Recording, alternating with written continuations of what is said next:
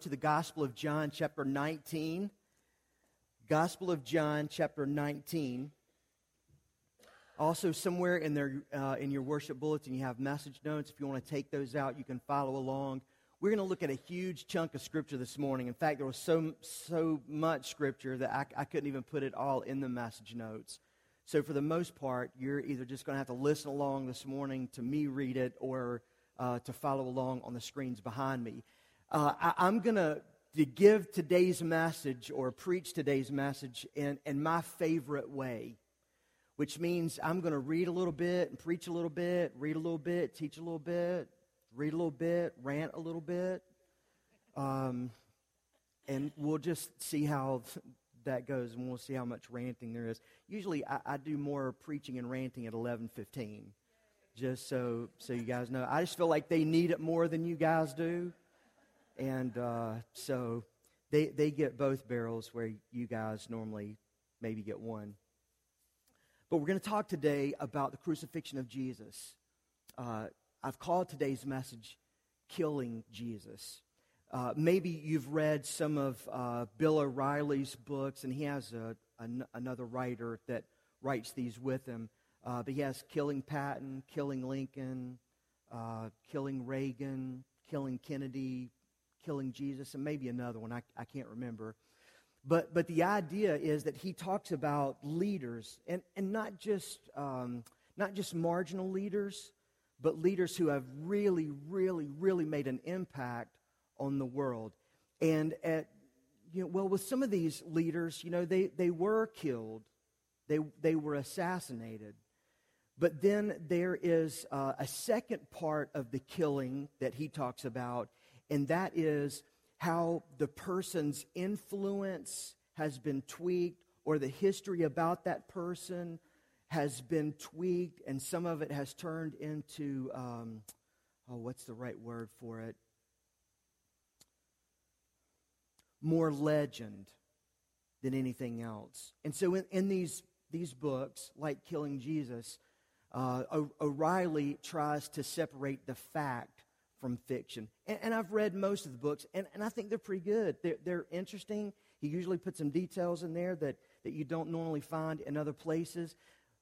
But at the same time, some of the things just make me want to pull my hair out, because they miss the forest for the trees.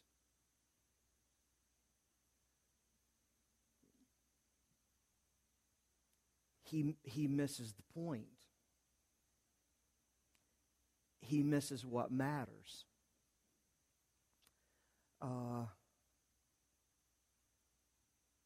One of the things I love about this time of year, the Easter time of the year, is that people are much more interested in things about Jesus. I think even more so than Christmas, really, which makes sense because Jesus never asked us to remember his birth. He asked us to remember his death and his resurrection. So that just makes sense. And I also think that the Holy Spirit is just moving in a special way around this time of year. And so people are thinking about spiritual things. And you can see that on your watch guide or your channel guide, or what's coming up on the TV channels like Nat Geo, History Channel, CNN, Fox News. They all have some sort of Easter special where they're talking about Jesus and fact and fiction, the last week of Jesus, the last night of Jesus, just all sorts of different programs. If you look at the newsstand, you see magazines even like Time. They'll do feature spreads, even whole editions in their magazine about the life and death of Jesus. And it sort of drives me nuts, kind of like the Killing Jesus book does, because they dilute it so much, or they take the faith out of it, and so oftentimes they don't even get the historic details right. And so today, all respect that's due to Bill O'Reilly, we're going to talk about the more real death of Jesus and what it was really like in the killing of Jesus. And so let's just get started. You guys ready? Everybody with me? All right, here we go. So John chapter 19, and we're just going to pick up in verse 1. You guys sort of know where we are in the story. Even if you haven't been here before, this is your first Sunday, you kind of know where things are in the story. And certainly if you've been here the last couple of weeks, you know where we are in the story. Jesus has been arrested. He's on trial. It's been this back and forth thing between Annas and Caiaphas, Herod, Herod the Great, Pilate, back to Herod, back to Pilate. It's just this back and forth, kangaroo court sort of thing with Jesus. The religious leaders in Israel have had it in for Jesus for about 2.5 years now. They not only wanted to discredit Jesus, they want to kill him. And now they are right at the point of that actually happening. Everyone has turned Jesus away, so to speak. It's like he's gone to the Supreme Court with Herod, and Herod, the governor, has kicked it back to the lower courts. He's kicked this back to Pilate. He's not even willing to hear this case for Jesus. And so he kicks it back to Pilate, and Pilate is going to make the final decision here. Then Pilate took Jesus and had him flogged. And to say that Jesus was whipped or beaten is a major understatement. Jesus is not just beaten. He is beaten, but he's not just whipped, although he is whipped. He's beaten to a bloody pulp during all of this. A lot of police officers, well, I say that maybe they don't. Police officers, they still carry like a billy stick. That's what we called them back. They still carry one of those on their side. I can't remember. Now they got all kinds of cool things like stun guns and stuff, so I don't even know if they have those anymore. But sort of like the handheld weapon, not the sword. That would have been, when they brought the sword out, I mean, everything's over at that point. But they would carry this flogging device with them that had a wooden handle, usually wrapped in leather, that had several prongs of leather off of it, usually about this long, maybe about 18 inches. And in the strips of leather, there were pieces of metal, glass, or bone, and all of it was designed to, when it hit a body, they wanted something sharp to be able to grab the flesh. So when they pulled it back, it wasn't just that they left a whip mark. It wasn't even just that they left a cut, but it was designed to hit the flesh, grab a hold of it. And so when they would pull it back, they were yanking chunks out of Jesus. Not all over him, but in his back area. And so Jesus has been handed over to be flogged. The soldiers twisted together a crown of thorns and put it on his head. They clothed him in a purple robe and went up to him again and again, saying, "Hail, King of the Jews!" And they slapped him in the face. This is all a part of the crucifixion process. Now, I'll say more about crucifixion as we go through this passage of Scripture today.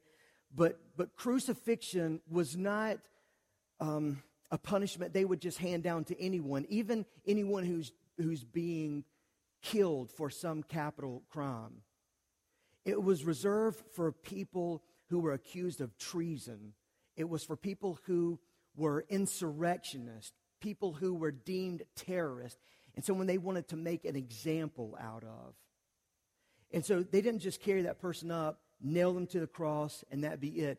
This was all drawn out so it could be a humiliating sort of experience.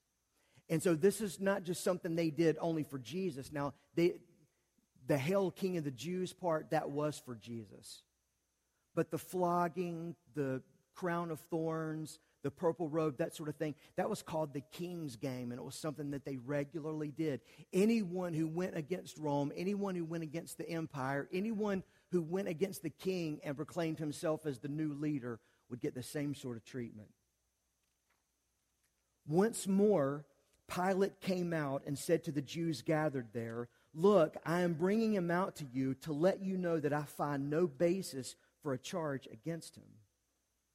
When Jesus came out wearing the crown of thorns and the purple robe, Pilate said to them, "Here is the man." So I want you to get sort of an idea of what's happening here.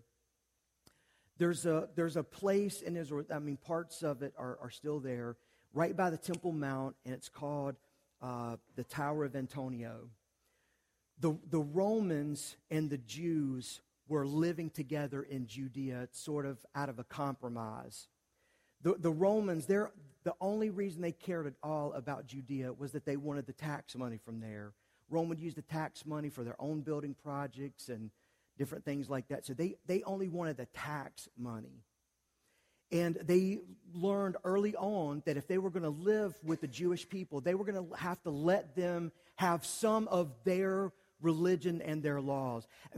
The Jews were willing to die before they would worship Caesar as God. So they were allowed to keep their religion and their laws to a point. And during these high holy religious festivals like Passover, that's what's happening here. So you have a city that normally has about 300,000 Jewish people in it. Now it fills up with about 1 million pilgrims. Well, the Romans would get really nervous about that, you can imagine. And their laws would not allow Gentiles, which included these Romans. A Gentile is anyone who's not a Jew. It prevented them from being able to come onto the temple grounds. Well, what worried the Romans is that during these holy times, they couldn't see down into the temple to see what's going on in the courtyards. For all they knew, the Jews could be in there planning some revolt against the Romans. So they built a tower right beside of it, so they could look down in it. Well, that's where the government headquarters were in Jerusalem. It's kind of like the police station. That's where Pilate was. And he would have had some sort of portico, a decking, a porch of some kind, where he could step out on it and address the people. But he could do that safely, just slightly elevated above them. So he's had Jesus beaten. Jesus has been brought back to Pilate. He sees Jesus. And now Pilate steps out and says, I find no reason to carry this any further. And Jesus is brought out on the portico. And he says those famous words in Latin, ecce homo, behold the man. There's an arch right at the Tower of Antonio, the ruins of it, called ecce homo, right in the place where Pilate would have brought Jesus out and showed him to the people. What he's hoping for is that these religious leaders that just have it in for Jesus, and Pilate doesn't understand all of it. He doesn't know exactly what's going on here, but he's got a pretty good idea that these religious leaders are jealous and different things like that. But what he's hoping is that when he shows them Jesus, who is beaten, again, nearly to death, that they will look at him and just the horror of it all will make them say, okay, that's enough. Behold means to look and listen. He's saying, look at this. Let this be enough. As soon as the chief priests and their officials saw him, they shouted, crucify, crucify. When you understand what crucifixion was really like, you can see that what has happened in these leaders, these chief priests, Annas and Caiaphas, their hatred for Jesus has turned into hysteria. Listen, crucifixion was not something you would wish on your worst night or on your worst enemy. And here they are screaming for him, and they see him. And now they're screaming, they're inciting the crowd, crucify him, crucify him. But Pilate answered, you take him and crucify him. As for me, I find no basis for a charge against him. Pilate knew that they couldn't crucify Jesus. Again, they were allowed to keep their religion and most of their laws, but the thing they could not do is kill someone. Only the Romans could do that.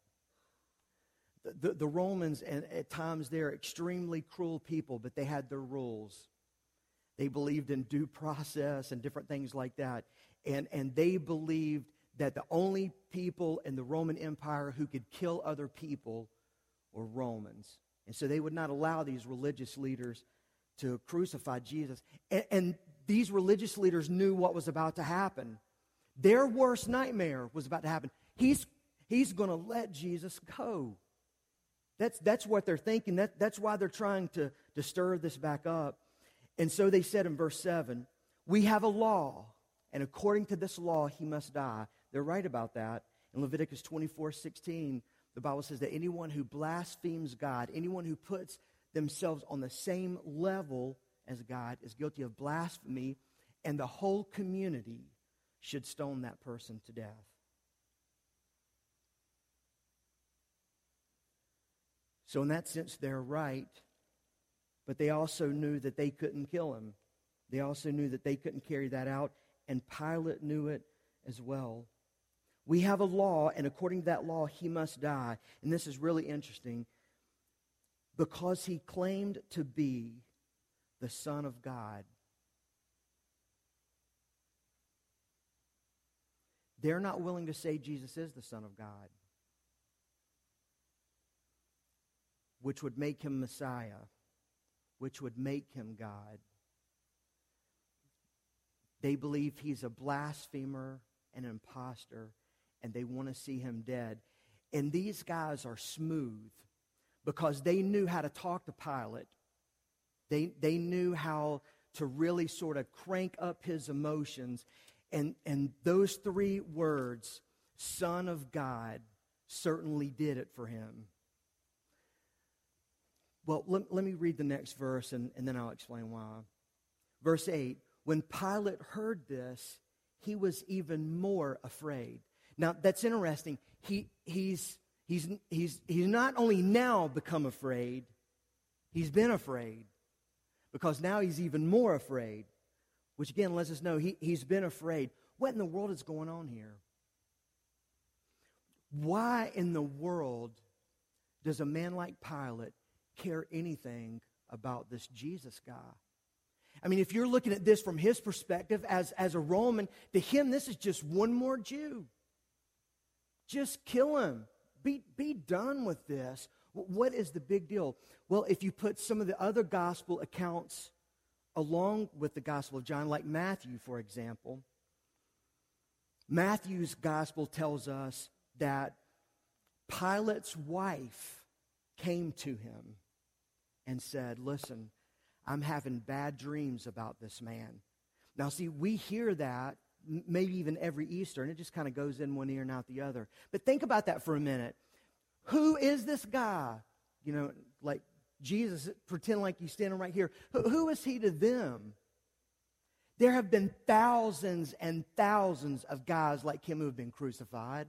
Pilate is a rugged, rough, cruel leader. You don't get to his position without being so. And so why not just send this man away? Why not just kill him? And why is Pilate's wife having dreams about him? Because God is talking to them. God is stirring their hearts.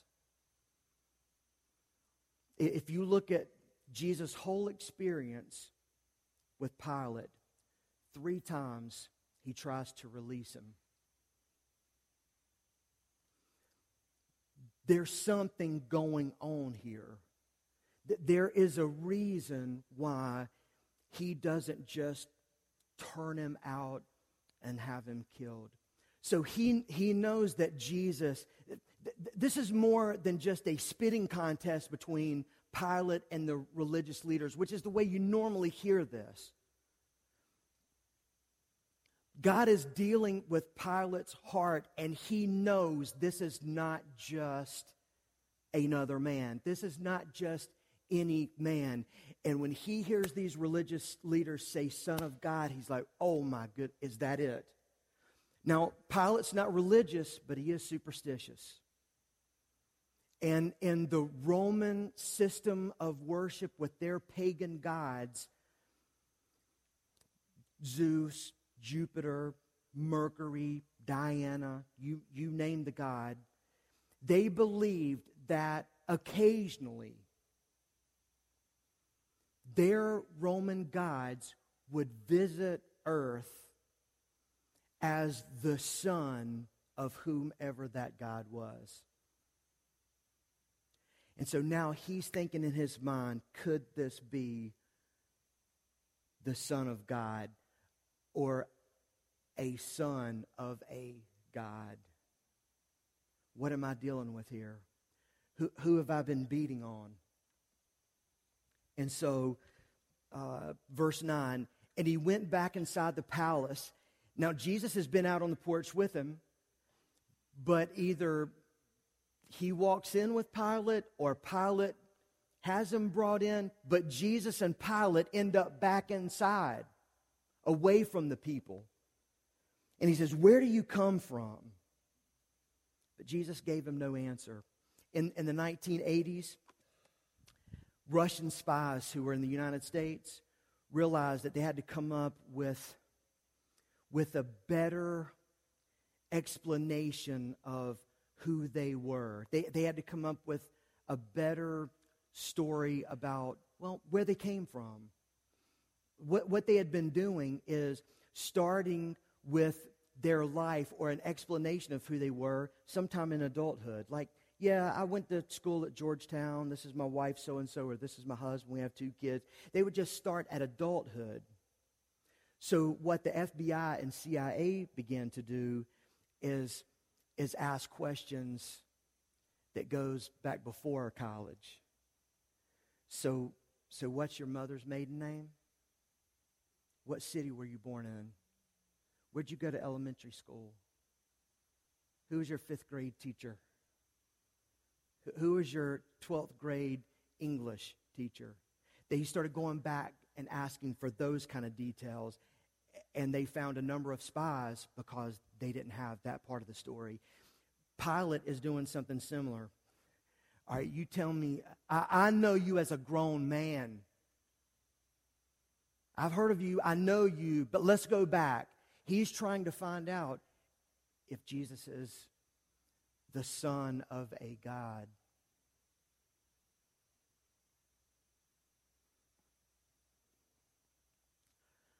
And Jesus knows the power of silence, so he didn't answer him. How do you think Pilate's going to handle that? Not too good. Verse 10. Do you refuse to speak to me? Pilate said, don't you realize that I have power either to free you or to crucify you? He's saying, don't you understand? I could have you crushed right now, or I could send you packing. And you have the gall to stand there and not even speak to me? I'm your only ally right now. Don't you get that? Those people out there want your head. And I hold your head. I could kill you right now. Which is when Jesus spoke up, because he wasn't willing to let Pilate believe that he was in charge. He said in verse 11, you would have no power over me if it were not given to you from above. Pilate, you're not in charge. Therefore, the one who handed me over to you is guilty of a greater sin. Pilate, and I don't think Jesus was being disrespectful at all, but I think he's saying, Pilate, you just don't know what's going on here. You're just playing a role. You're responsible for your actions, but you're just a character in this. You're playing a role. You're making decisions based on things that you don't even understand. But those who've turned me over to you, they should know better. The religious leaders, the chief priests, they should know better. They should know who I am. I don't expect you to. they're going to be held accountable for this. Now look at what John says. From then on, Pilate tried to set Jesus free. Amazing. Okay, I'm going to give you a little side detail here.